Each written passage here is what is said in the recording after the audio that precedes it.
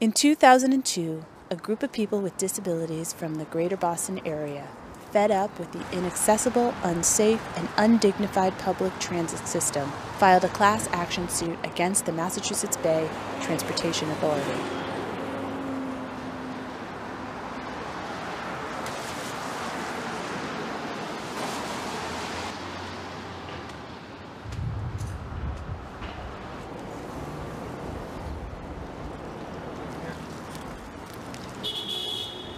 It used to take me 2 hours virtually every day to get to work because buses wouldn't work, lifts on buses wouldn't work, elevators wouldn't work. I ride it every, 7 days a week if I have to go somewhere, because I don't drive. I had just had my second accident on the MBTA where the bus driver had opened the doors. I was hardly out the doors when he closed the doors on my hands and literally dragged me about a block. We Will Ride, 10 years after the settlement.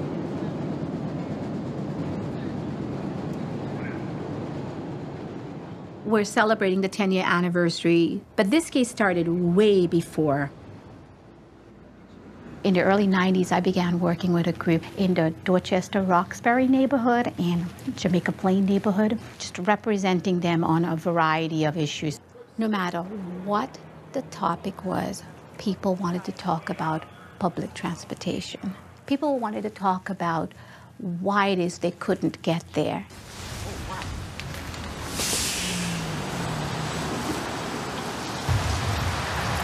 Oh, wow, bus. Albany bus. Yeah. That's Albany, yeah. Look it. Yeah, you can. We said there's got to be a better way to bring this situation to a better life for disabled people. I would call the bulk of them advocates, community advocates. They knew their rights under the Americans with Disabilities Act. They knew they had a right to readily accessible, usable, safe public transportation. The whole issue was making the system better to get from point A to point B without all that obstacles, without fear of falling. And we filed a lawsuit in 2002. GBLS didn't have any transportation experience. We have a lot of experience litigating against state agencies and government agencies. And it was a hostile relationship. They were really angry that we sued them. I had very little experience with what it was like for the person with a disability to have to navigate the MBTA. And I think that was true probably of most T employees and management. When we started with the MBTA, they didn't even want to meet with us. We had people who said at the MBTA, oh, people with disabilities can crawl up the stairs if the elevator isn't working. Our clients wanted 100% access, and that is what we set out to do. The judge had asked the plaintiffs and their lawyers, if you got everything you wanted out of the MBTA, what would it be? I asked our lawyers to let me see it. I couldn't find anything in there that I didn't think that they were owed by right of law or just doing the right thing to provide accessibility.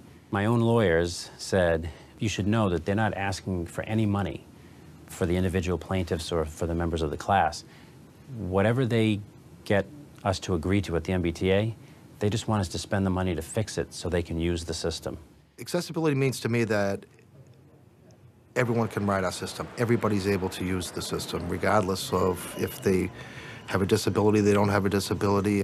Accessibility is the only civil right that actually costs money.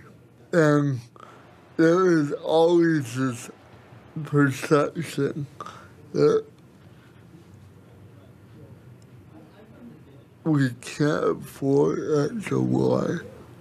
I think once people started to become aware, they realized, well, this system needs to change in a lot of ways. Instead of an us, them, we, they dialogue, it's us. What they began to see was the plaintiffs really knew what they were talking about and could be a real help. The theme of the settlement was to expand accessibility to our system. There was a specific list of items that, as part of the settlement, we were to institute within a period of time. We're pretty far along in getting most of those done.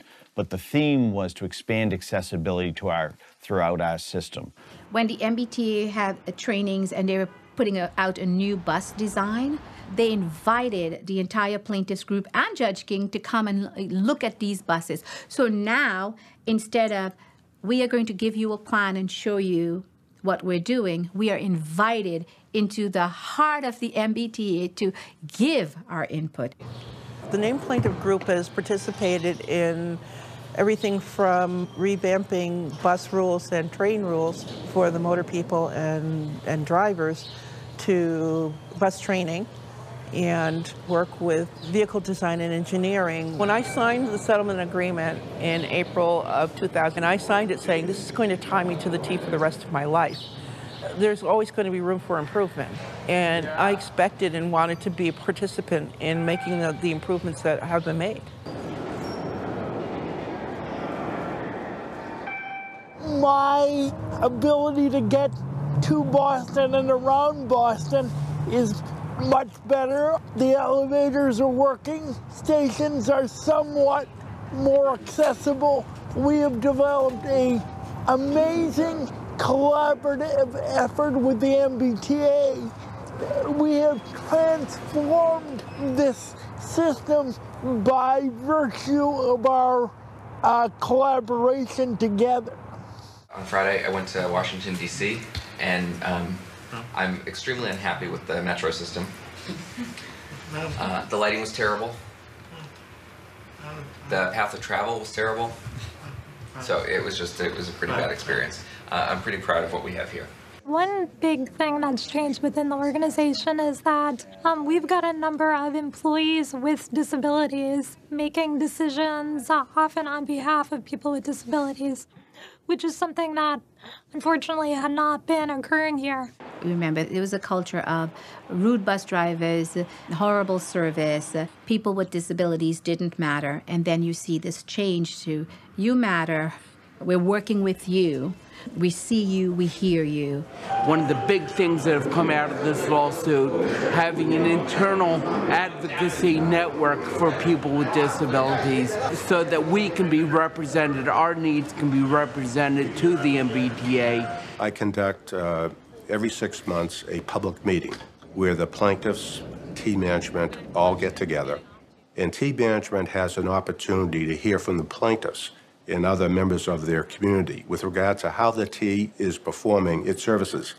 People have really bought into the importance of this issue, in large part because they've seen what a difference it makes, not only for people with disabilities, but also the general ridership, and also our employees, too. Well, for the past 28 years I've been here at the MBTA, the changes that it's brought about have been absolutely huge.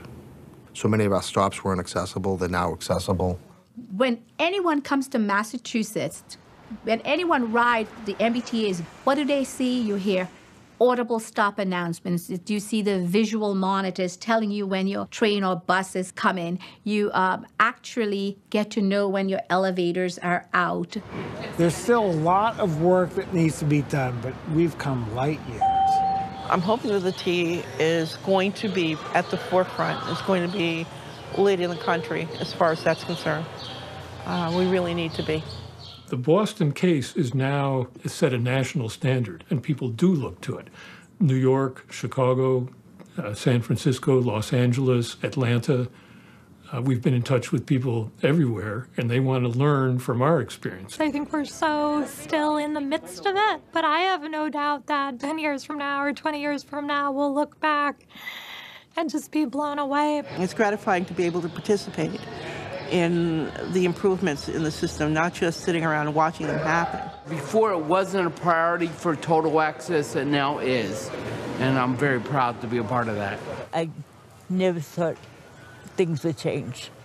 And since the change in my situation, having the trains available, having the buses available, made my life complete.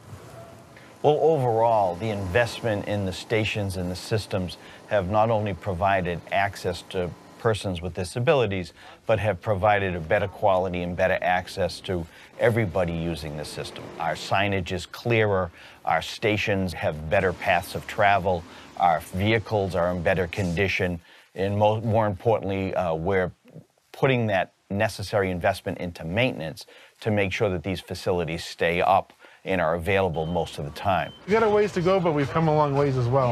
We have a lot more new buses now. They're a lot more accessible. Yeah, we came a long way. There's a lot better training with the bus drivers and bus operations and how to deal with people with persons with disabilities. We're living longer than we have ever lived before. By the time you're age 65, over 50% of folks have a condition that impacts their daily life. Most of the time, it's an invisible condition. So when we actually start talking about civil rights, it's not about me. It's not about Laura or Joanne. It's actually about everyone. While much progress has been made, the settlement agreement is still in its enforcement stage, and the group continues to work towards 100% accessibility. This film is dedicated to named plaintiff Rogera Robinson. If they strive to foster this understanding, to help those who need assistance, and do what they can to treat disabled passengers with respect, the goal of this settlement will be achieved.